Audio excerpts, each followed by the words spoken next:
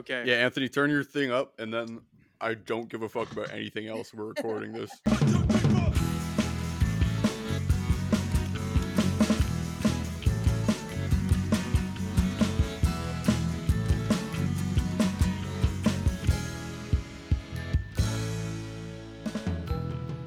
I'm George Murray.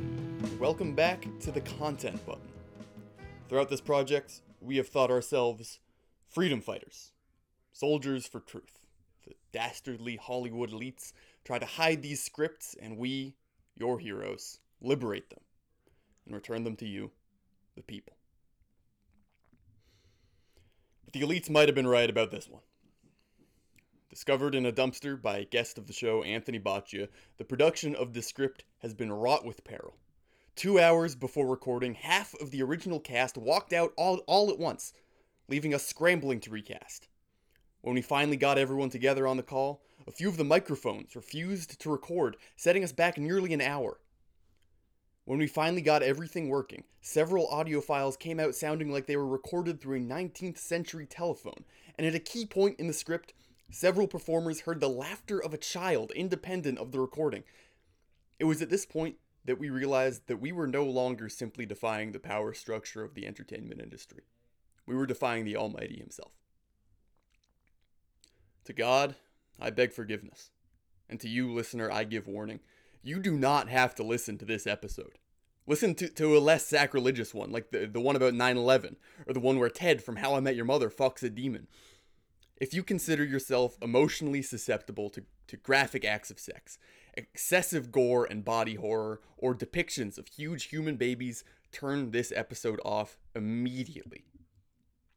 If you decide to stay and listen, all I can say is this. I am sorry. Now, without further ado, Bridgerton of Secret Societies. Exterior, Mayfair, London, day. We're soaring over this illustrious neighborhood in all of its splendid 1813 Regency glory. Horses draw their carriages, distinguished gentlemen tip their hats, fashionable ladies take their strolls, and it's all vibrance and gaiety, swagger and style as we alight on a boy, 12, satchel on his shoulder, hurrying through these cobblestone lanes, handing out newspapers to highfalutin inhabitants everywhere. Exterior, Hyde Park, Rotten Row, day. From the chic lords and ladies to the lowlier simpletons, everyone is reading the entry from Lady Whistledown, the author of a scandalous society newsletter. Simply gratuitous. It would appear after biffing and boffing about poppycock hogwash, higgly-piggly frim-from, the lark doesn't fly far from the spree after all. Exterior, Bond Street, dress shop, day. To the society matrons and their daughters shopping about. The dove that could not escape, wedding weds, the unweddable crow, such is so. Exterior, Park Lane, Danbury House, day. To the tart-looking, cane-wielding lioness of a dowager known as Lady Danbury, 70s, sits in her rumbling carriage drinking tea and reading the newsletter. The Duke of Hastings and the eldest daughter, Bridgerton, are to be wed at last. Lady Danbury leans back. Her icy countenance melts into a warm smile as a tear of joy rolls down her cheek. Interior, upstairs hall, Featherington home, day. Find a dissatisfied Lady Portia Featherington, 40s busybody, also reading the news. I must say I always grow teary-eyed in the bidding farewell to such a perfect scandal. Portia thwaps the paper on the banister and mutters bitterly in the direction of her three daughters, ugly as sin. Prudence, 21, Philippa, 19, and Penelope Featherington, 17. Interior, Buckingham Palace, Royal Bath Chamber, day. Strewn across the royal massage table, the ever-regal Queen Charlotte studies the paper in deep thought. She removes a cucumber from her left eye and chomps it. Percival, her servant, kneads out a knot in her back and rants. Positively extusiary, your majesty. The Bridgerton girl has the audacity to deny your Frederick's hand in marriage post-betrothal. Incorrigulous. Treason, I say. Regicide of the spirit. Enough, Percival. Interior, Bridgerton house, living room, day. The eldest Bridgerton daughter, Daphne, 21, enters the family common room. She fails to escape the awe of her 5 shocked siblings: Anthony, 28, Benedict, 26, Colin, 19, Eloise, 17, and Hyacinth Bridgerton, 10. Violet, 40s, the Bridgerton matriarch, embraces her daughter with a cry of joy. Hyacinth nuzzles up between them. Wow! Daphne is going to be married! Hooray! Eloise approaches her sister as well. They share a knowing look. Congratulations. Interior, the Duke's Manor, study, day. The Duke, Simon Bassett, 28, slumps in an armchair and cradles a hearty glass of bourbon. Almond, his servant, appears. Your Grace, the Lady Danbury requests your presence. The Lady Danbury creeps up behind Almond and wallops him on the bum with her folding fan. He seizes up. Having me wait. Don't you know who I am? Oh, no, no, no. Oh dear, you'll have to tell me where you found this dimwit. I must have one. Almond looks at his master as if he could cry. Simon dismisses him with a wave. My Simon is to be married, and it is the tabloids I must hear it from. Disgraceful. Well, I hardly know of the matter myself, my lady. Danbury gawks at Simon's mopery. My, this is not a duke I've seen in a long time. Believe me, I'm the happiest I have ever been. It is my lady who will be dismal. Hell and a duke I did not miss. Well, as a child, you taught me to discover my strength, to recover my honor, to dispel my name unflinchingly. But for the first time, another will be caught in crossfire. That brilliant young girl deserves so much more. This is rather unbecoming, dear. I suggest you tidy yourself. We all have secrets, and we all find one with which to share them. Not mine. Lady Danbury narrows her eyes.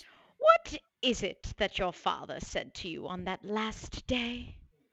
Interior, Bridgerton house, Daphne's chamber, day. In a large mirror, Daphne watches her chambermaid, Rose, brush her hair. Lady Violet enters the reflection and locks eyes with her daughter. Rose reads the room, gives the ladies a nod, and exits. Violet nabs the brush from Rose and picks up the brushing. Thank you, Rose. Shh, come now. Something tells me moments like these are going to be growing very rare. Be my baby girl while you still can. All this time you were dying to give me away. Now you're sad to see me go. Is it the way of the world, darling? Doesn't mean I have to like it. Wait until you have your children of your own. Daphne grows distant. My Duke spoke of something. That he was hesitant to marry as he was unable to give me a child. Violet cocks a brow. Interesting. Perhaps a figure of speech? Must be. Interior, Sienna Russo home, front door, day. We escape from the regality of lords and ladies to a home of a more ragged, modest quality. Sienna, 25, foxy opera singer, packs 2 large travel bags with fervor. A knock on the door. She retrieves it. It is Anthony Bridgerton. Tisk, tisk, let's go while we're young. Anthony cannot match her gaze. Sienna registers his silence. No. She kicks the door, but Anthony thwarts its slam. She trudges into her home, Anthony in tow. I've fallen for it again. I've fallen for it again. Grant me explanation. Mother bless and curse me. You know not what I'm to say. Beat. Sienna folds her arms and listens. Last night, those things I said, they were all true, all of them. The plan, however... See, when we made the plan, I thought I'd be a fugitive, or dead. Dead? A bloody duel, Tony. Once again, Anthony struggles to evade her piercing stare. Oh, get out. I've had enough. Please. Only on the brink of death, only on the brink of suicide am I worth even an ounce of spit to you. You act as though I've gone back on my word. Am I not standing here talking to you? I love you, Sienna, more than anything in this world. I love you, Sienna. Sienna offers Anthony the door. Oh, but not enough for your fancy mum, your fancy balls, your fancy feckin' queen. Ha! More than anything of this world, eh? Guess that's not enough. Interior, Featherington home, living room, evening. Philippa, Prudence, and Penelope wait on a Cat in the Hat 2003 as striped vomit green sofa. Chatter from the hall. Portia, must we... Pride put you here, and pride would gladly have you stay. Come now. Portia nudges her husband, Lord Archibald Featherington, 50s, into the living room. Mama, what's going on? Where is Mrs. Varley? Portia glances at her husband, who glances at the ceiling. Mrs. Varley has been dismissed. 3 blank stares. What? Did she do something wrong? No, dear, we could no longer afford her. Philippa gets to her feet. Have we grown destitute? No, we... The Featherington house will be undergoing a change in lifestyle. From now on, only 2 warm baths a week. 2? You each may hold on to only 10 dresses. The rest are to be auctioned. 10? And finally, I will be requiring each of you to take on a more active role in the management of the estate.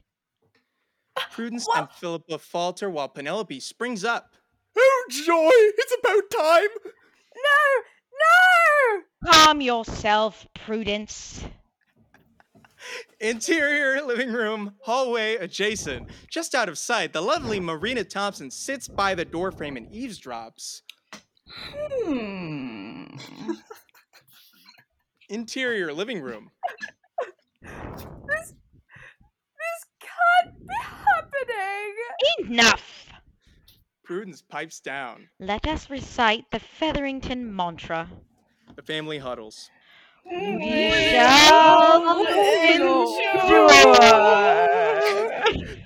Exterior, secret gate entrance, Buckingham Palace, night. A dimly lit large gate enwraps a foreboding swath of vegetation. On a pathway running parallel, a royal carriage comes to a halt. Simon steps down from the carriage and examines his strange surroundings. The footman stands to the side. I was instructed to go as far as this, Your Grace. The gate entrance creaks ajar. Exterior, royal garden, evening. Simon moseys about the massive garden. It contains a sense of ethereal, untouched beauty. A glowing blue pond draws him to its edge. Your Grace. Simon reels. Queen Charlotte stands by his side. Simon takes a small bow. Your Majesty, to what do I owe the honor of this call? Walk with me. With pep, Charlotte takes off, Simon keeping pace. After considerable silence. For the sake of the royal family and the Prussian prince, I apologize for the abrupt manner of my engagement to Lady Bridgerton. My own carelessness is to blame. I beg you don't hold it against her. She knew she was too good for him. Prince of Prussia or Prince of Ballyhoo, the boy couldn't find the ocean in the Atlantic. Simon smiles. I doubt he'll have any trouble finding a new bride to bawl to tears. You, on the other hand, have struggled disproportionately to your status, which is why I'm inclined to spare you. Spare me, Your Grace? You see, Simon, you hold a secret. Simon takes a breath. Oh, just one? But it is a secret we share. Simon politely shrugs. I'm afraid I not know of what you speak, Your Majesty. Why, the Brown-Eyed Society, of course. Simon freezes in his tracks. You oaf. Well, I know not of which you... Fascinating how even the most haughty men tremble at its very mention. The Brown-Eyed Society. By reflex, Simon's head darts about, scanning the area. Charlotte laughs. Oh, good heavens, did someone hear us? I'm the queen, you imbecile. Simon cannot hide his distress. My, they did quite a good job with you. You truly thought they were above the crown. Simon processes in silence. Charlotte takes a seat on an ornate stone bench. She pats the spot next to her. Simon joins her. Now, there is the matter of your bride-to-be. She must not be involved. But we both know she already is. Simon hangs his head. Now, I believe Miss Daphne to be capable. Even, dare I say, a perfect fit. Simon exhales a tormented laugh into his hand. Permitted you don't stand in her way. The queen rises. Convict yourself to the cause or destroy the engagement. Tals ella wenchego, Simon. Tick, tick, tick, tick, tick, tick, tick. The queen leaves Simon to gather himself. Interior, Bridgerton house, Daphne's chamber. The next morning, Daphne brushes her hair. Eloise lies sideways across Daphne's bed, mindlessly twisting the pink nylon curtain. Ah, one cannot help but pity you, sister. Engaged. And to make matters worse, soon I'll be married as well. Dreadful. I will miss you, sister, very much. Eloise, must I reiterate, our family will always come first. What would you know? You exchanged your freedom for a ring. And here, living in this house, you'd call that freedom? Point taken. Often, as we ride the carriage about town, and I see little peasant children wandering the street, working at the factories and shops, I cannot help but envy them. The destiny is theirs to choose. Daphne shakes her head and sighs. Now, Eloise, that must be the most... Knock, knock. Anthony pokes his head in the doorway. Am I intruding? Without reply, he marches in. The Duke should be arriving soon. Let me get a look at you, Daphne. Daphne rises. Anthony beams with pride. Who father would be proud? The search is finally over. Daphne has it, Duchess of Hastings. Feeling relieved. One could say I'm glad I didn't shoot him. Little Hyacinth darts into the room. Sister! Sister! You ought to be married! Colin saunters into the room as well, munching a crumpet. The room crescendos as everyone speaks at once. Sister! So we're having a merry-go-round here right now. Daphne revs up. The siblings hush and give her a blank expression. I require a moment's peace. Moments later, the bedroom door shuts. Daphne flumps onto her bed and sighs. Another knock knock. Daphne groans. Let me be! He's here. Daphne springs up. Interior, upstairs hallway, Bridgerton home. Day, Daphne and Simon feint intrigue toward a mural in an upstairs hall of the mansion. On the cusp of words, Simon scans for eavesdroppers. The bustling domicile grants him no reprieve. Curious, Daphne. I believe I requested utter privacy. Here? One must learn to speak in rhythm with the commotion. At the houses, as the house's inhabitants mill about, Daphne narrates their activities. One door opens, another may close. Rose tip-taps onto the washroom tiles. Anthony parleys with a general... Sneak in a secret when you can. Precisely. Simon smiles weakly.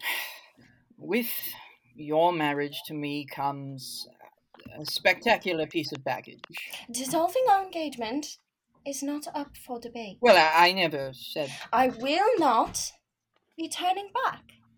Simon monitors for busybodies once more. For us to be wed, there is a trial that you shall have to endure. Allowing you even one more minute of ignorance would be an act of depravity. Know this before you next speak. I know you. Whatever you've done, wherever you've been, I know who you are. On the inside. Simon softens. Daphne offers her attention. Now then. My father. Oh, I shall never hate a man more in my life. On his deathbed, I declared to him in my final vow, the Hastings family line will end with me. Splendid as they might be, children are entirely optional. Simon peers off. There is, well, this is one more thing. Oh? My father held membership for an unsettling affiliation, one which, as his son, I was forced to inherit, and you, as my bride, would be brought into as well. I know of the masonry. Oh, the masonry? If only. Well, what do they do? Simon shifts in place. He blurts. They have rituals. You generally of a perverse nature. Perverse? Right. Do you remember at the pond where we were talking of what a married man and a woman do when they are alone? Daphne becomes bashful. I've gathered as much as they touch each other, as one might touch themselves. Right. Whew. So we're almost there. Well, imagine that multiplied by, say, 10,000? No, 50,000? Daphne thinly hides her embarrassment with an aloof shrug. Is that all? What? What do you mean, is that all? The two jump as Mrs. Violet Bridgerton appears behind them. Oh!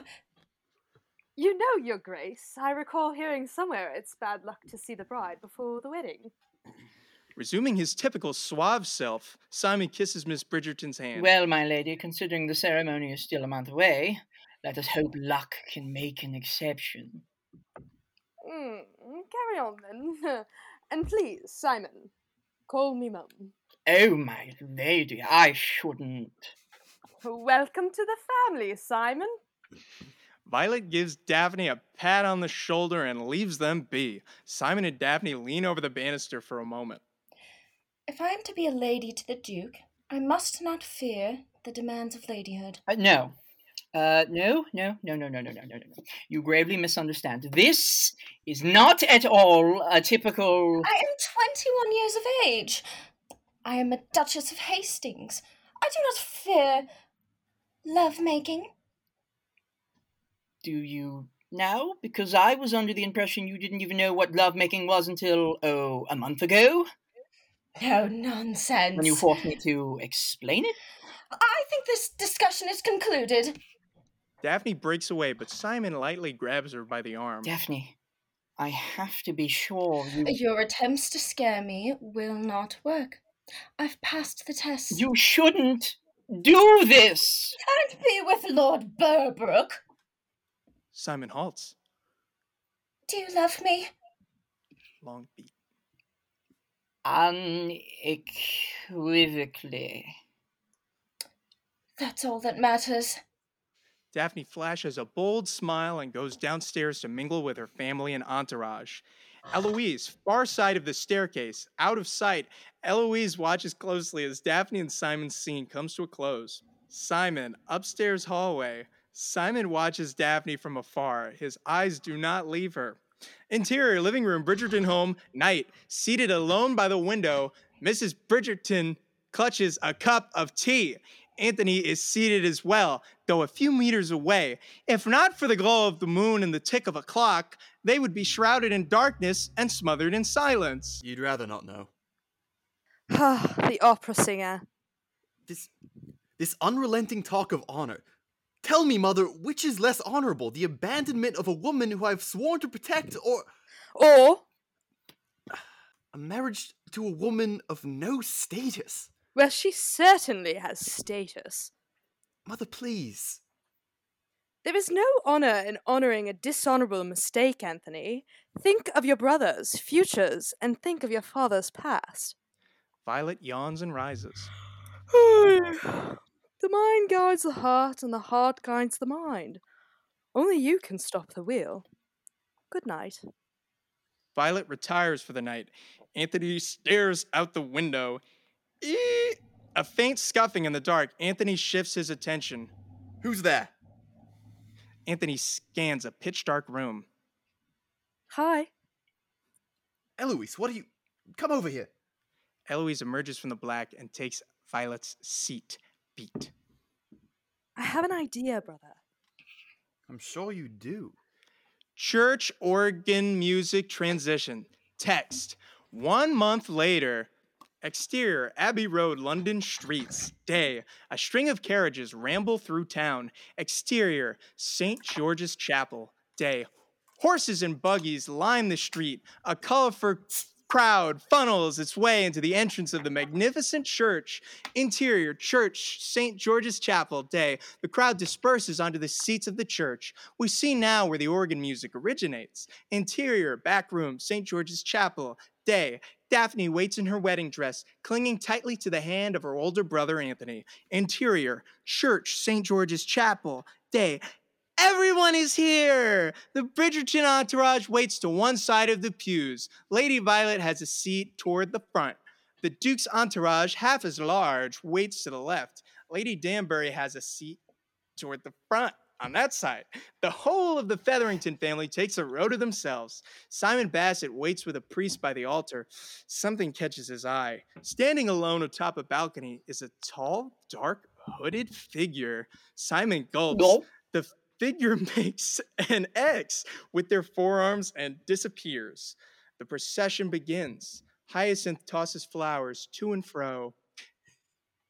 She is followed by Will Mondrich, 39, Simon's best friend and best man, then Eloise, Benedict, etc. Finally, Anthony walks Daphne down the aisle.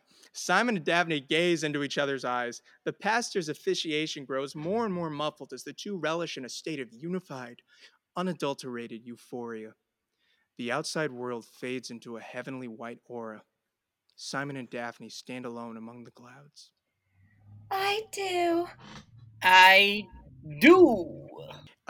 Interior ballroom, Simon's Manor, 8 p.m.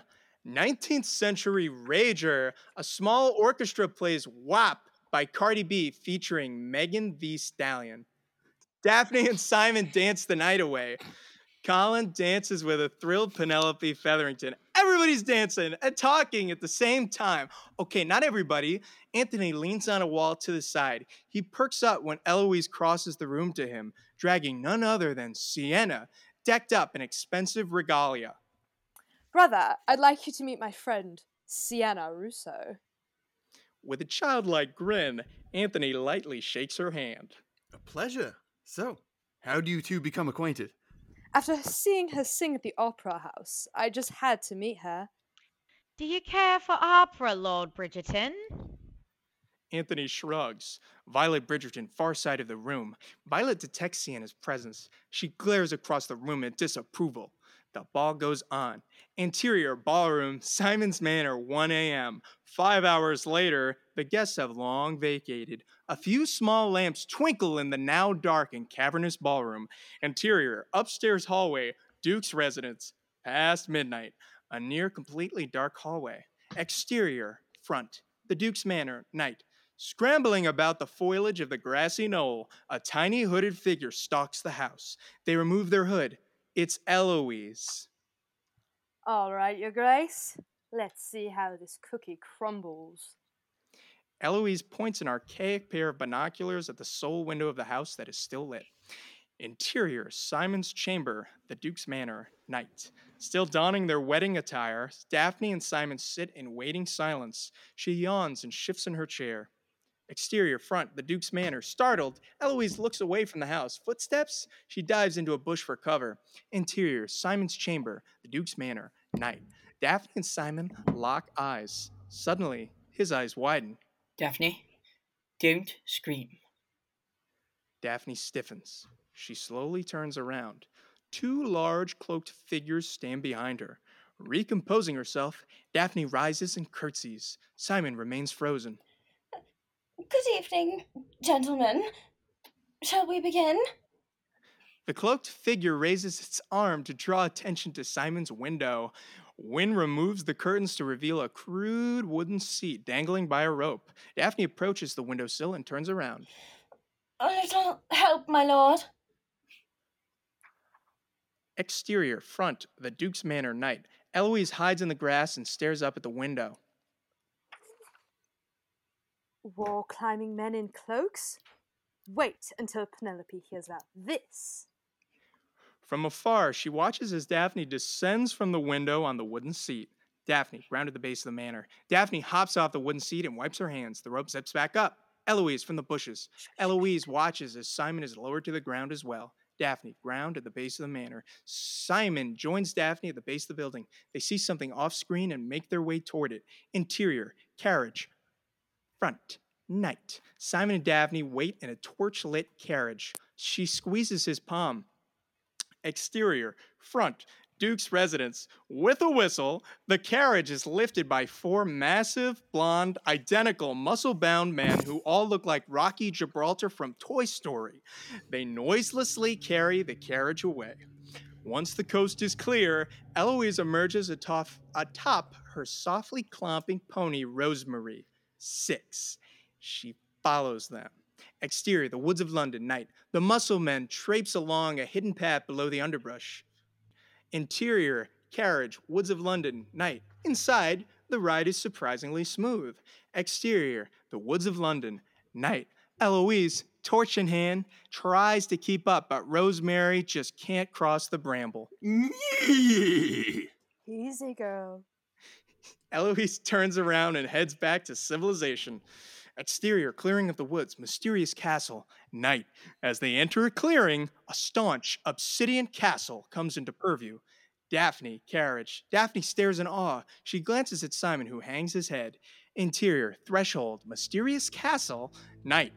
Simon and Daphne exit the carriage. A gigantic stone slab reseals the open entrance behind them. At Fort Guano, you will be greeted by many faces of great distinction. Whom? The king and queen, the regent prince.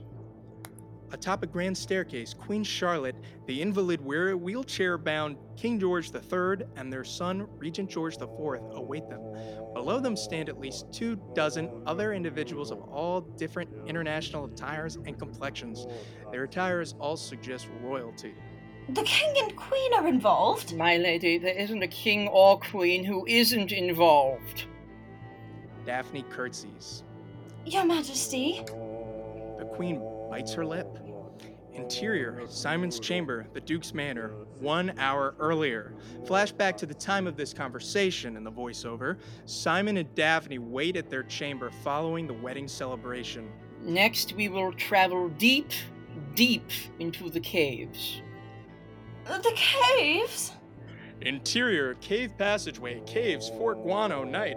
A doorway from the threshold opens. A hooded figure leads the party inside. Everyone marches in silence. I've only been there once before, at my own initiation at the age of 16. But as I recall, it was only when my legs were about to give out that we were allowed to stop. The party trollops through endless caverns lit only by glimmering diamonds. Daphne clings to her wedding dress in vain. Just when Simon and Daphne appear about ready to topple, the group halts. Warm steam billows from all directions. A geyser of hazy liquid bubbles out from the floor. The tea! Almost the entire Brown Eye Society collects some of the warm water in tiny teacups and enjoys a rest. Do not drink the tea. At the behest of George IV, Daphne takes a sip, though she spits it out a moment later. Finally, that should bring us to the ejectamenta chamber. Interior, ejectamenta chamber, Fort Guano night, the bang of a gong. Where the ceremony truly begins. A circular room, the smooth walls curve upward toward an infinite vertical void of blackness. No ceiling in sight. A tremendous circular wooden pallet covers the floor, sprawling with artwork detailing what appears to be a deep-rooted mythology. 30 square-like sections divide the outer rim, each containing its own unique hieroglyphic. One individual sits in each portion, crisscross applesauce. Simon and Daphne stand at the center of the circle atop a large charcoal drawing of an eye. Candles have been lit. The Brown Eye Society watches on in patient meditation. And then? And then I believe we are to consecrate the marriage. Daphne turns beet red. Oh my. And, in front of all these great leaders? Simon glares at their observers. Senseless hedonism. Simon drops to the ground and beats it. Oh, curses! A plague on you all! Thieves, I say, thieves of the most shameful caliber! The insults merely entertain them. Several clan members break into frenzied chimp-like howls. Daphne puts her hand on Simon's shoulder, and the howling subsides. There is no greater sacrifice than that of a young woman's maidenhood. Simon rises. He gazes into Daphne's shimmering eyes. Then let's honor it. They lean in. I disgrace you. Oh, shut it. If it's good enough for your Macedonian whores, then it's good enough for me. The peanut gallery stifles squeals of excitement. Woo! Now, seduce me, or what have you. Simon does the eyebrow. They begin to kiss. Simon undoes Daphne's dress. They find their way onto the pillows on the floor. Simon rises again to disrobe. The perfect male specimen. The society's eyes quiver in awe at the sight of Simon's glorious pecker. Several members are reduced to tears.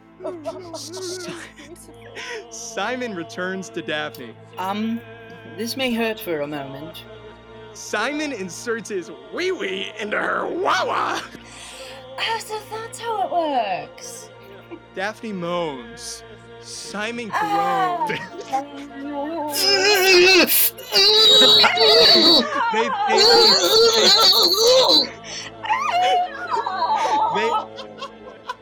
They thrust in synchronicity. Simon glances at the army of eyes that befall them. Two society members appear to be placing bets. Just look at me, Simon! Closer! They boink away as one writhing mass of flesh. Once again, the outside world fades away. You know not how I yearn for you. Oh, Simon, it was I who yearned for you! I loved you, Daphne! I love you, Simon!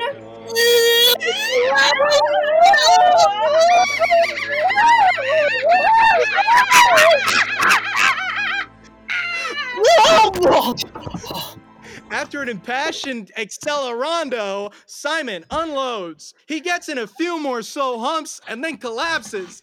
Daphne pets his curly hair. That could have been worse. No? Simon rolls away. Queen Charlotte hovers over them, clutching her stomach. She belches into her fist. The tea. The tea. Good God! But your majesty, surely she isn't ready yet! Queen Charlotte lifts her dress, turns around, and squats over Daphne's face. Simon? Do be still, dearie. Good heavens. Well, it is the Queen after all. The Queen takes a gentle, soft-serve shit on Daphne's face. Daphne politely accepts as she locks eyes with Simon. The Queen pinches out the last of it. Daphne wipes the poo off her face. The society roars in approval. Oh, Yeah! Right. Oh. Most amusing, Mother. She did not see that coming. Not at all. As Daphne blinks out a crumb of duty, King Wilhelm III of Prussia looms toward her. Oh, Out of the King of Prussia's rear explodes a nasty wet shit that splatters and flings, near plastering Daphne to the hard wooden floor. Thwonk! He doffs his cap to her and walks away. Just as Daphne clears the shit from her vision, Mansa Musa, the Emperor of India, drops one eggplant-sized deuce on her. She braces for impact as it rolls down the side of her head. Mansa Musa bows. Dazed, Daphne lifts her head to find that multiple society members have lined up, ass ready. what's going on, Simon? A nude Simon cries in the fetal position. Be strong, my love. Emperor Kindu of China is next. He farts a couple of fake farts as if revving up the engine before peeling out cement-like heavy grainy shit all over Daphne's face. Oh. Off to the side, the four burly blonde fellows play Rain on Me by Lady Gaga in a string quartet. Kindu high-fives Marcelou, the Queen of France, right before she too unleashes a typhoon into Daphne's face, pretty much pure brown water. Swoosh! Simon yanks on his face in horror. Daphne, I assure you this is not a typical aspect of lovemaking. Daphne gasps for air, her pale skin and red hair yellowing by the minute. Oh no! Next goes Ahmad Shah Durrani, Padishah of northern Turkey. He excretes 13 solid pellets, one about every 2.5 seconds. Da-do, da-do, da-do. After Ahmad salutes Daphne, King Mswati III of Kenya grunts and fires a direct Hershey squirt right into Daphne's eye and is finished. Not in her eye, bro! Not in her eye! Mswati shrugs and mutters something in Yoruban. I'm sorry about him. Queen Alejandra of Spain lowers a rope of shit that dangles from her sphincter for a sec, gaining momentum on the upward swing before breaking, rotating 180 degrees before landing flat on Daphne's face like a pancake. Thwack!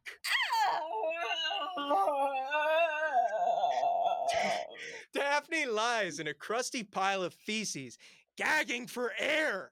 Idris I, the viceroy of Libya, hobbles over, already in mid-shit. It gets everywhere but the face. An embarrassing display. And then goes the queen of Botswana, Shishirone, silly string. What is that? Corned beef? Oh, curry? Nice, nice. I'll have to try that. Next is the Emperor of Japan, Yawana II, who adds to the pile with the blitzkrieg of sharding. Noisy.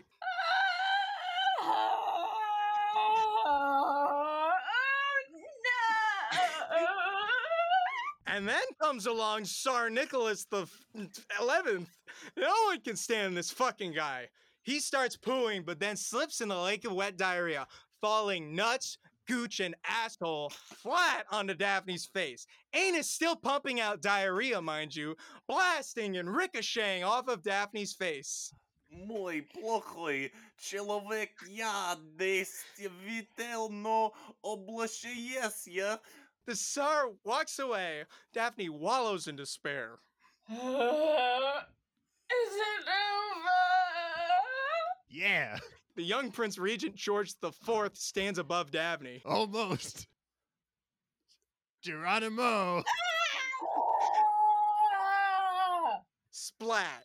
Lastly, Mad King George III, unable to move, is lifted from his wheelchair by two of the cloak guys. And because he shits from a high elevation, you know it's gonna thwomp. And it does. He yawns with sort of that senile old grandpa kind of face. Also, his poop actually misses Daphne's face. Here, let me get that for you, Pops. Prince George picks up that shit and smears it on Daphne's cheek. All right, Daphne, get up. I think that's enough. Okay, Who's next?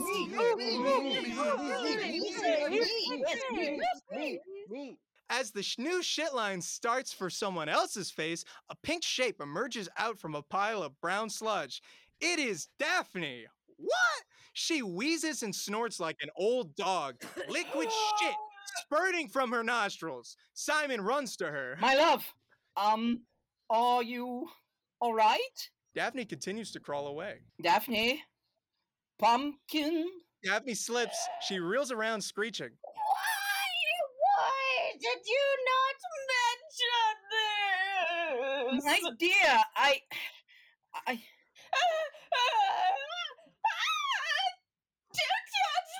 Don't touch me! The society makes haste with the waste, and only 10 minutes later, everyone is glazed in human feces. The orchestra ceases and the society joins hands to sing a sacred hymn. Monte, monte, doo-doo.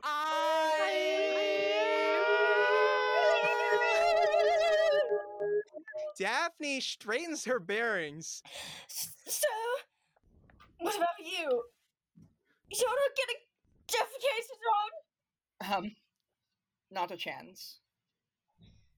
Why? Well, you don't have to.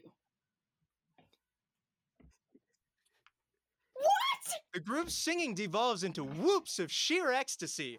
Queen Charlotte leaps into the air. All welcome, the ancient power which cannot be mortified. All that is them and shall be once was before. The room rumbles like an earthquake as the chanting reaches a fever pitch. The deep sub-bass of a child's giggle reverberates throughout the room. Daphne's head shoots in all directions.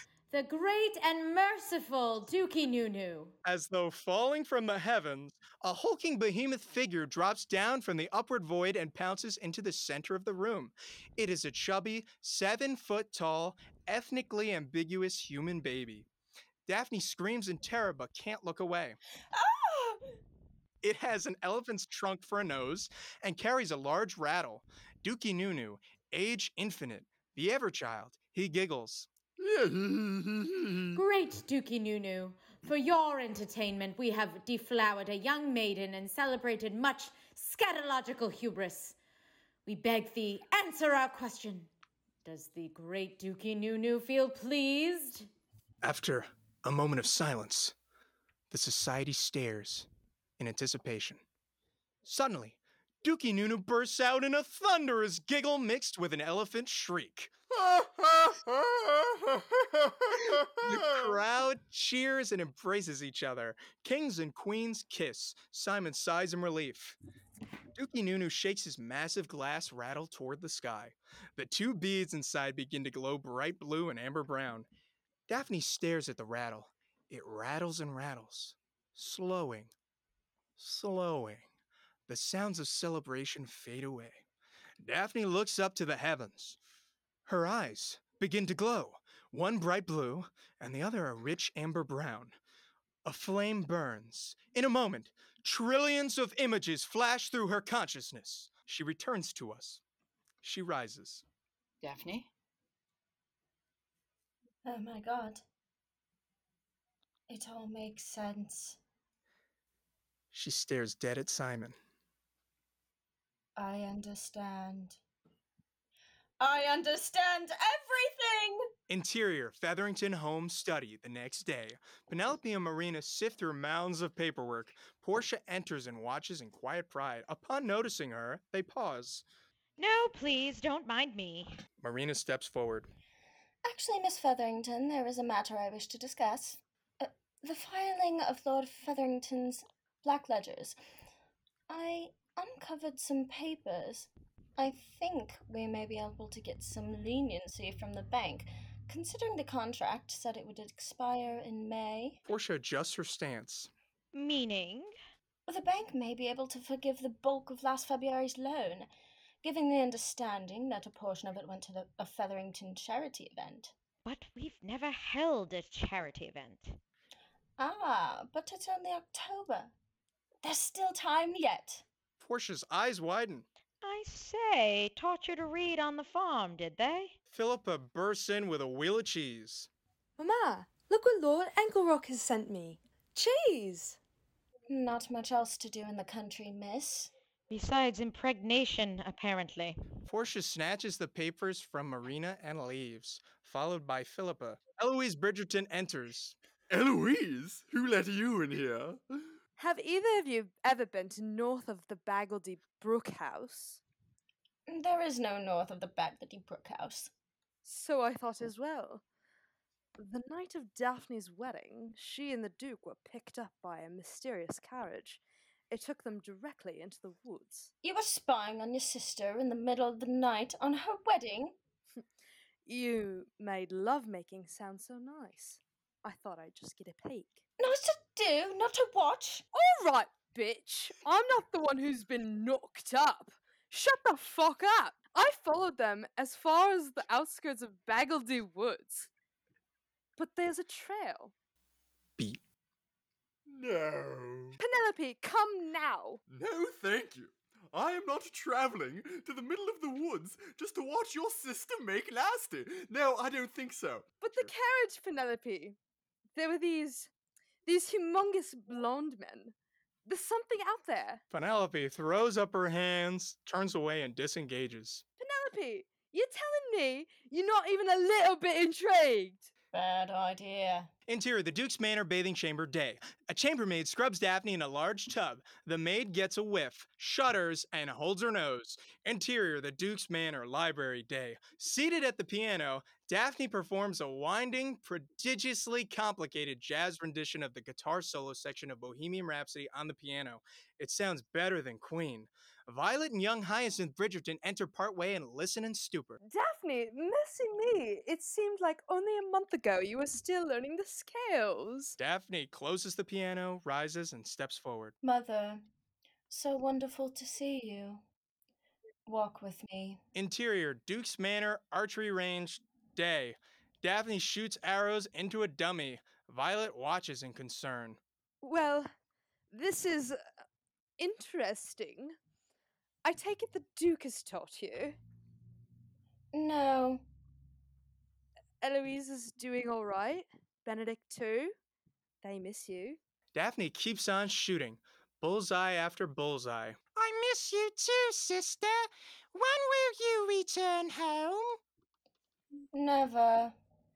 Daphne turns to her sister and coldly smirks. She hands Hyacinth the bow and arrow. Daphne, what are you doing? She has to begin training. It's not safe out there. Sister! Daphne gets Hyacinth into position. Relax your shoulders. Straighten your elbow. Find your dominant eye. Don't shake. Be the arrow. She's a child, Daphne. At Daphne's touch, Hyacinth loses her inhibitions, as if briefly possessed by Daphne's confidence. Daphne! Hyacinth fires the arrow perfectly into a bullseye on a dummy target. Violet stares in bewilder. Daphne beams with pride. Hyacinth stares at her bow in wonder. Fingerprints singe her sleeves where Daphne had touched her. Exterior, the woods of London. Day. Eloise stomps through the woods in a sort of Robin Hood getup. She squats down to study a trampled area of bramble. Penelope trudges behind her, winded. I can't believe I let you talk me into this. You shall eat those words when we get to see the Duke's shaved bare chest. Something catches Eloise's eye. What? Eloise dashes forward. Hang on, Eloise! Penelope dashes as well. Exterior, clearing of the woods, mysterious castle. Day. Penelope runs up behind Eloise. After catching her breath, she looks up in wonder. Reverse, Fort Guano, hidden but in plain sight. Penelope and Eloise, the two girls stare, mouths agape. What the deuce? They approach. Interior, threshold, Fort Guano. Day. Eloise and Penelope enter the foyer where Daphne met the Brown Eye Society, though now deserted.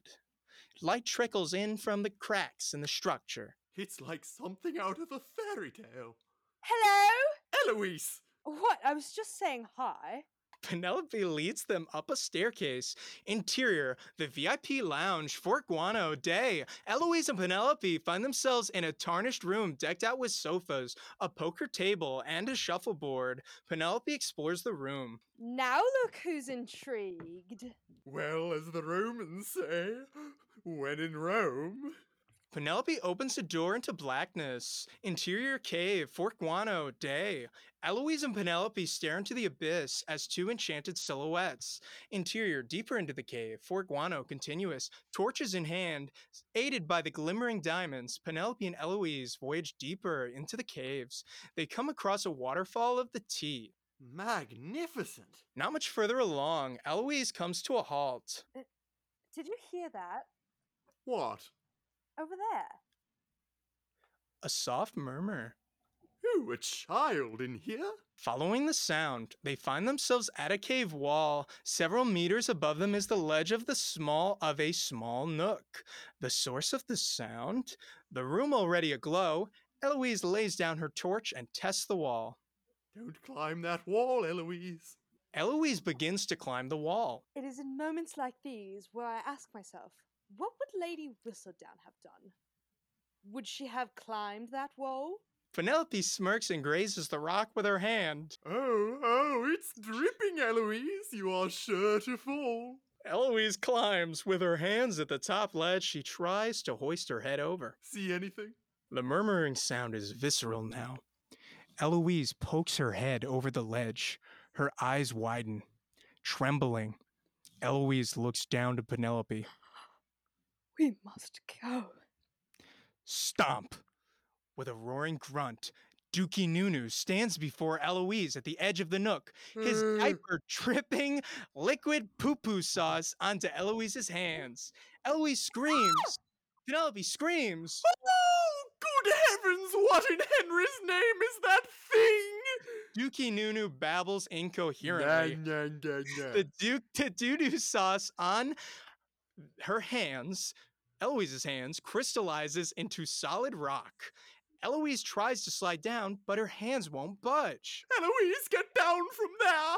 Eloise dangles by her arms, unable to break free. I have become stuck. I cannot move. Dookie Nunu lets out a monstrous giggle and studies Eloise. Hey there, little buddy. Dookie Nunu's diaper drops with a thud. He twists around and expels a tidal wave of diarrhea from his unsuspecting baby bottom. The 75-centimeter diameter poo blast envelops Eloise entirely as if she was swimming against a Gulf Stream. It splatters Penelope as well. The shark stream ceases. The drenched Eloise gargles, upchucking volumes of brown liquid. Eloise!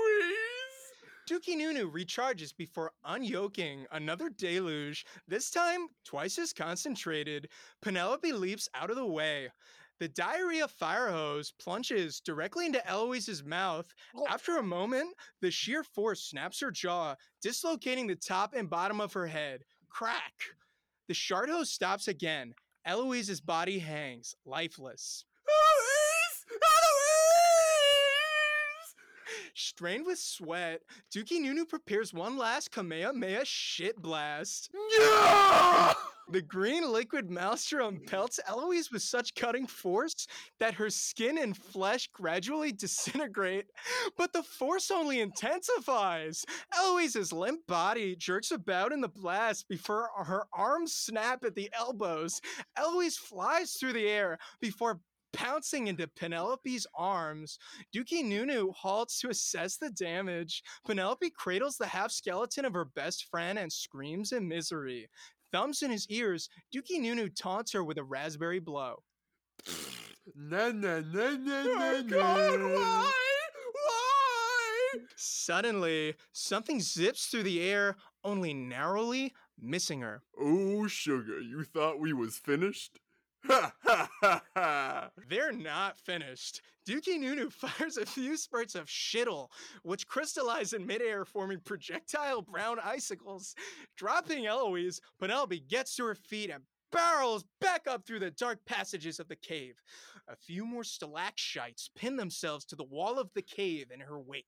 Thump, thump, thump. Interior. Cave passageway continuous.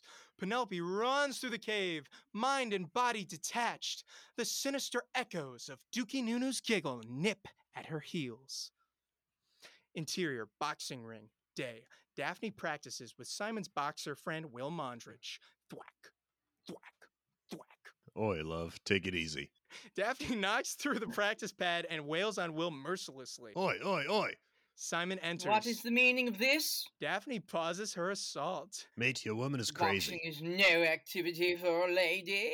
Will balks at Daphne. Oh, so I'm a lady now, am I? What? Mate? She said this was your idea. Simon dons a pair of gloves and climbs into the ring. The ring, please, Will. Will shakes his head and exits. You blokes is daft, I tell yous. Daft. Simon raises his gloved hands as targets. They practice. Now, I have respected these bouts of rebelliousness, and I will continue to, but to what end? Daphne hits harder. To what end? Allow me to paint a picture for you, my darling Duke. Imagine you're a young lady of nobility, raised in a bubble of wealth. Each morning you awaken to live out the dreams of millions. But one day, a stray harpoon pops your little bubble, and just in the blink of an eye, you find that you no longer reside in their dreams, but dwell exclusively in their nightmares. Daphne clobbers Simon to the floor. He wipes blood from his lip. It is a very easy picture for me to see. How is it now? As I've lived it myself as a boy, mind you, as a boy. And was there shit? What? Did you have to get shat upon? Well, no. But I did have to complete an entire triple fleur de lance. Which one is that again? The penguins? Oh, right. She lowers her fist, crosses the ring, and droops over the ropes. I guess that's worse. Simon rises and walks to his wife. If you could go back to that life, to that blissful ignorance. Never. Not a million years. Beat. 'Tis a half-moon tonight. Descartes je ne crois. My initiation ends tonight. Ready yourself. Interior Bridgerton house foyer evening. The pristine and elegant main hall of the Bridgerton household. The dancing of a heavy rainfall patters about the roof. Three sluggish slams on the door. Colin pokes his head out from the balcony. The maid, Rose, answers the door. Penelope collapses into the house. Anthony, the rain stop outside rapping. Anthony, pounds. stop rapping. Say The it rain normal. outside pounds the curb. Oh! Colin dashes down the stairs. Penelope? Colin kneels by her side. He sniffs and recoils. Dear God, Penelope, you reek. Anthony enters. What is going on here? Interior, Bridgerton home living room evening. Penelope lies on a large tarp on the sofa. Anthony and Benedict stand by as Colin holds her hand.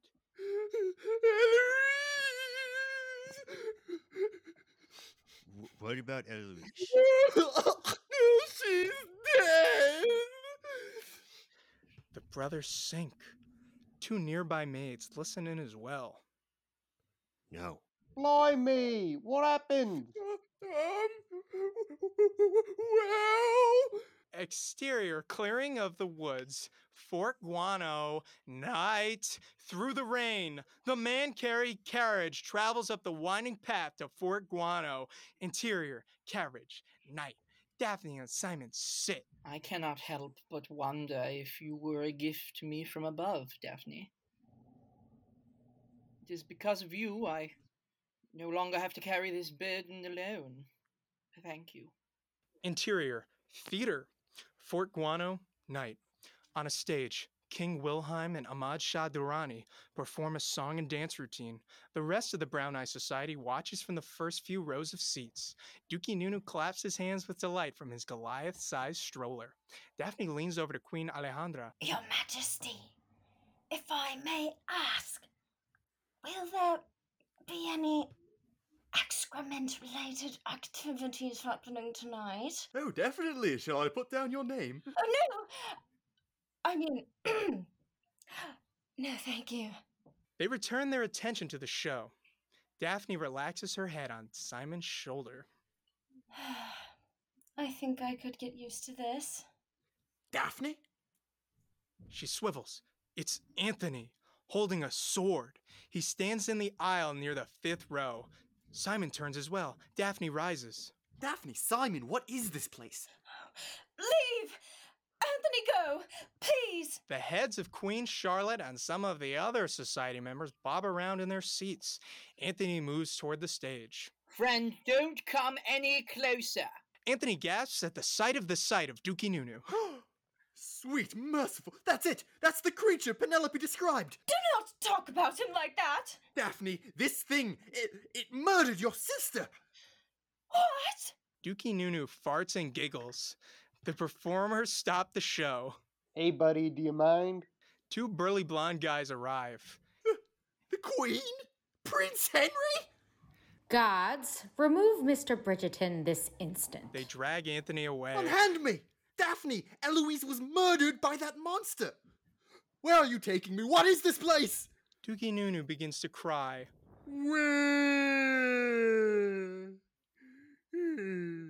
Look what you did. Look what you did. The ceremony is tarnished. We must reconvene next month. Dookie Nunu continues to wail.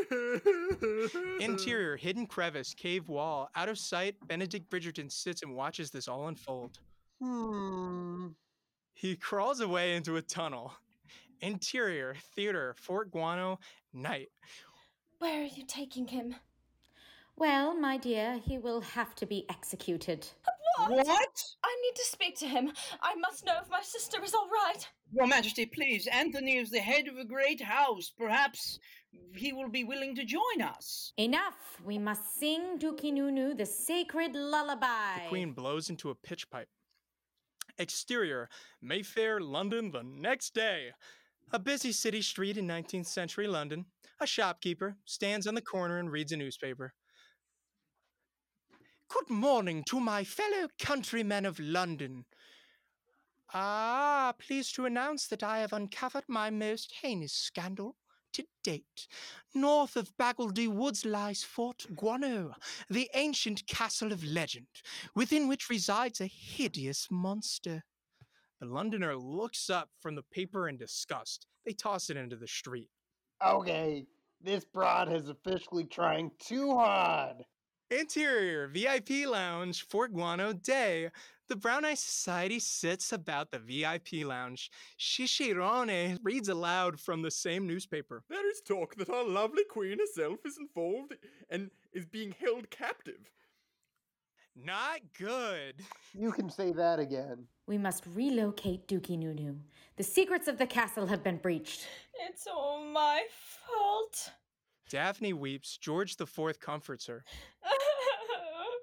No, hey, listen, don't feel bad. You were really fun to shit on. Well worth it, in my opinion. Arrange the fleet at once. Your cousin's wedding is in 2 hours, George. Charlotte shuffles to the door. Your Majesty, we must talk to my brother. Her Majesty stops and sighs. Interior, the brig, Fort Guano, caves, day. Anthony bores his eyes into the wall of his cell.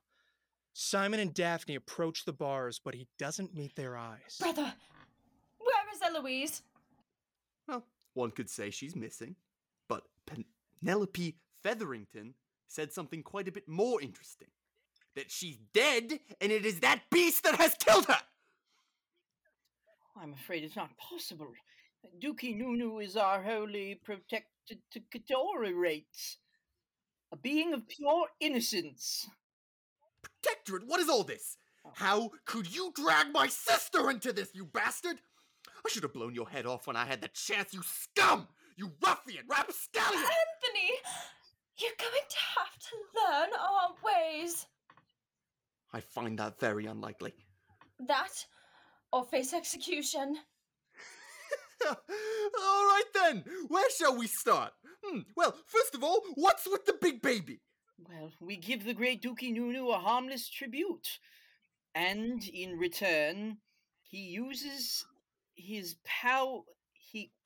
He uses his powers to make sure racism does not exist. Races. What's that? Simon and Daphne exchanged knowing glances.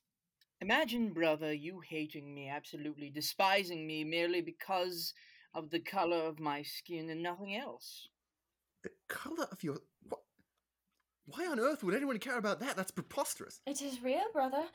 I have tasted it firsthand in the visions Dookie Nunu has bestowed me.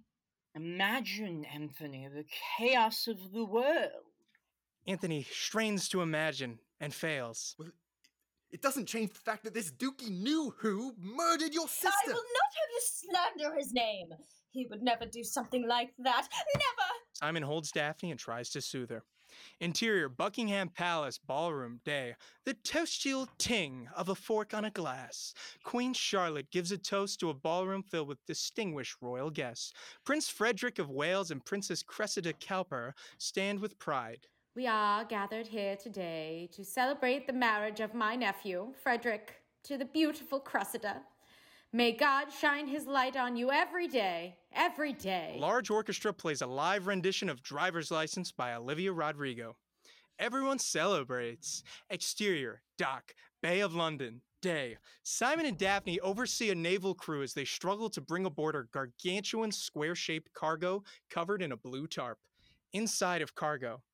Beneath the blue tarp, Dookie Nunu immerses himself in a bright little kid's game on his iPad Pro X. The demigod's beefy hands dwarf the device in size.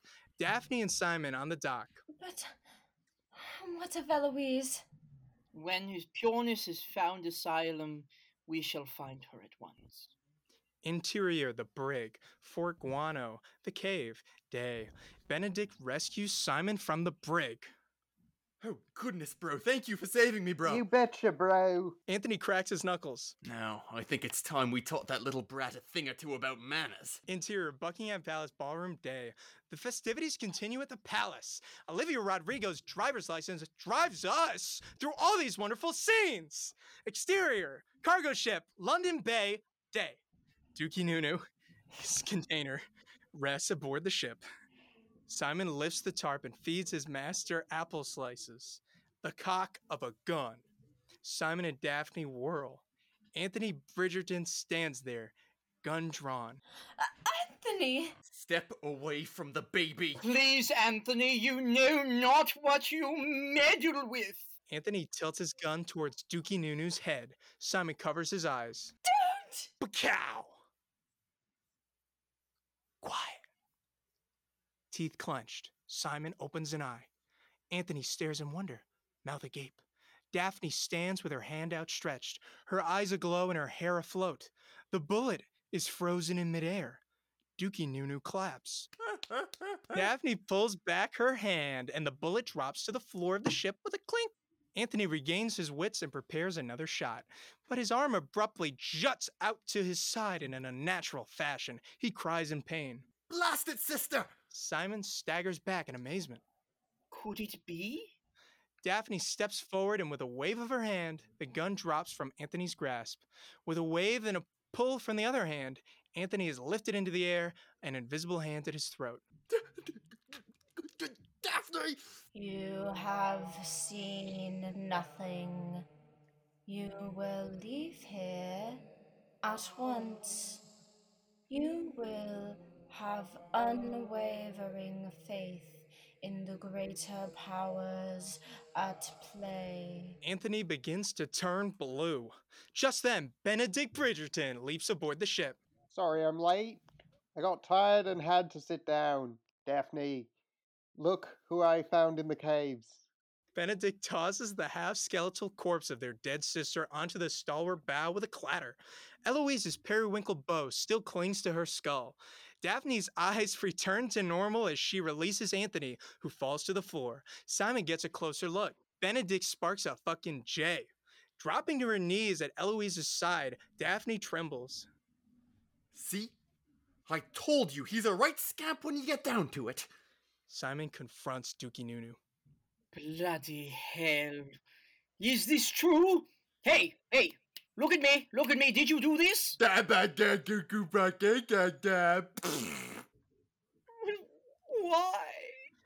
Swink! An arrow impales Dookie Nunu directly to his cushy temple. Oof! Simon shouts and reels around to find Daphne staring back at him, her bow drawn, unblinking tears streaming down her cheeks. Anthony sits up in shock. Daphne lowers her bow and approaches her once savior. They watch as he rapidly ages into an 88-year-old man before triggering a mind bomb of blinding blue light. Interior, spirit realm, day. Simon and Daphne find themselves in a pink-clouded ephemeral plane. They stand inside in a circle of 12 babies of varying racial backgrounds. Eloise stands before them. Don't you see, sister? The moment Dunky Nunu and I locked eyes, our spirits transported here to communicate. It was in that same moment that he explained to me that in the future I was to be the mother of the most racist man of all time, Adolf Hitler. After hearing that, my soul begged Dunky Nunu to do away with my physical form as fast as possible. You asked him to kill you? Eloise nods. He was just trying to protect us.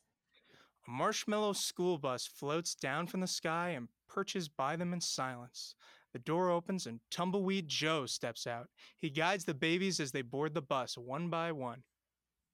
All right, you young whippersnappers, all aboard the Soul Train. Joe shakes his fist at Daphne and Simon and grins.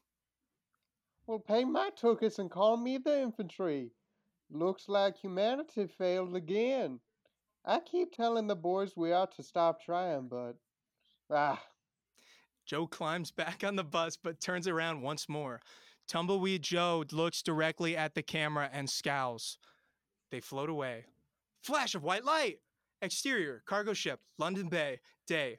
Daphne and Simon's spirits return to the ship. Dookie Nunu is gone. The sky slowly transforms into a sort of green hue. Well, we'll catch you guys back at the house. You know, I still don't really get what this whole racism thing is. Anthony and Benedict hop off the ship and head out. Daphne and Simon look at each other in loss. Interior, Buckingham Palace, ballroom day. The orchestra now plays Watermelon Sugar by Harry Styles. The ballroom dancing pairs begin to split up, now glowering at each other. Queen Charlotte lowers her glass and studies the scene in confusion. Exterior, Mayfair, London, day. Anthony and Benedict stroll down the promenade. An individual of African descent passes them. Benedict begins to uncontrollably bark like a dog. He snaps out of it, holding his stomach in pain. My apologies, sir. I don't know what came over me. Oh dear, I'm a racist now. Oh no. Anthony gasps as well. The entire city rumbles. Suddenly, Benedict is yanked to the floor by his bottom. A crack forms in the sidewalk below, running parallel to Benedict's ass crack. A massive fissure opens in the earth. With both ass cheeks caught on different sides of the split, Benedict is painfully torn in half by the sphincter. His entrails spill into the chasm below. Anthony breaks into a mad sprint across London as the city crumbles around him. Interior, Buckingham Palace, ballroom day. The ballroom is broken into an all-out race brawl. The Queen cries in horror. They fucked up. They must have fucked up.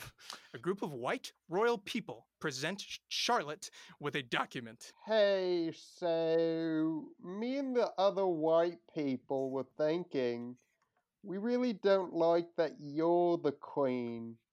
And also, a minority. So anyway, me and all the other white people signed this petition for resignation, so... Interior, Bridgerton house, foyer, day. Anthony dashes into his house. Colin Bridgerton reads a newspaper. Yeah, bro. Marijuana should definitely be illegal. Suddenly, Colin begins to rapidly shart diarrhea shit with such force it rips straight through his trousers. He waddles about the room piping blood-curdling screams, his excretions far outbalancing his total body weight. Anthony watches in horror. I'm dying! Anthony grabs a handful of flowers from a nearby vase. Hold still, Colin! Anthony rams the flowers into Colin's tushy, plugging up the shitting. Anthony puts a hand on his younger brother's shoulder. Colin catches his breath. Phew. I thought I was a goner for a second. Kerploosh! The shit stream backfires, causing Colin's head to inflate with doo-doo and explode, smacking Anthony with a wave of shit slop. No! Colin! Violet Bridgerton enters carrying a large wooden cross. Anthony, darling, don't you think this would look good on Lady Danbury's lawn? Perhaps set aflame? Violet's ass begins to erupt. Oh my! Mother, get to the loo! Anthony guides his mother to the water closet. She sits on the toilet. They catch their breath. I just pray it didn't get on the carpet. Violet begins to sink. Anthony panics. Mother! As she defecates out her insides, Violet's body deflates, crumpling inside out and disappearing into the toilet. Mother! Take care of your sister. Anthony cries at the rim of the bowl as the last remnants of his mother slide down the drain. Hyacinth enters. Anthony grabs her by the shoulders, tears in his eyes. Darling baby sister. What do you think? How do you feel about darker-skinned people? Hyacinth sighs. Hate them! Absolutely cannot fucking stand them! No! Anthony takes out his sword and diagonally slashes his baby sister in two. She gushes pure green diarrhea. Anthony lies on the bathroom floor whimpering in a pile of blood and shit. Exterior cargo ship out to sea, day, miles from the coast. Daphne and Simon watch as the island of Great Britain sinks below the surface, swallowed up by an ocean of doo-doo green-brown. What shall we do now? We must find a place where we can be free. They sail the ship out to sea. Text. 3 months later. Exterior cargo ship, vast ocean, day. Daphne looks out at the horizon and gasps. Land ho! We see the modern-day Manhattan skyline. Holy crap, what is this place? They park their ship on the beach. Exterior Times Square, New York City, day. Daphne and Simon walk through an abandoned Times Square overwrought with trees and wildlife. Oh, what the heck is this place? A group of Native American people come out riding velociraptors. Squanto, 22, leads the pack. Welcome to America, friends. My name's Squanto, and I love eating pussy. Is there any, racism here? Racism? Well, heck no! Just good vibes all day in and out. Daphne and Simon smile at each other, as if to say, I think we found our new home. I think we've found our new home. Text. 1 year later. Interior log cabin, Ithaca, New York. Day. A log cabin. Simon bursts in wearing a coat and carrying firewood. He wipes his brow. Honey! Daphne Pumpkin! Simon notices something on the table. A letter. He picks it up and reads. Dearest Simon, I'm afraid I do not love you anymore because I've decided that I'm a racist. I've actually found a new hubby. His name is Christopher Columbus. Best of luck, Daphne. Simon drops to his knees and screams to the heavens.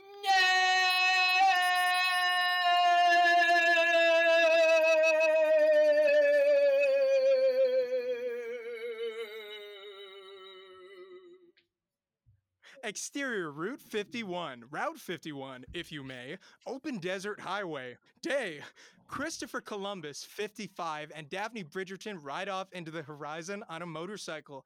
A string quartet version of Born to Be Wild by Steppenwolf plays out of Columbus's Walkman. And we are not recording the rest of it. Jules! In the cupboard! Jules! On the floor! Loot of Henry Avery piled up by the basement door! We could be robbed at any time! We could be robbed at any time! We could lose all of our shit! Rob fucking fly!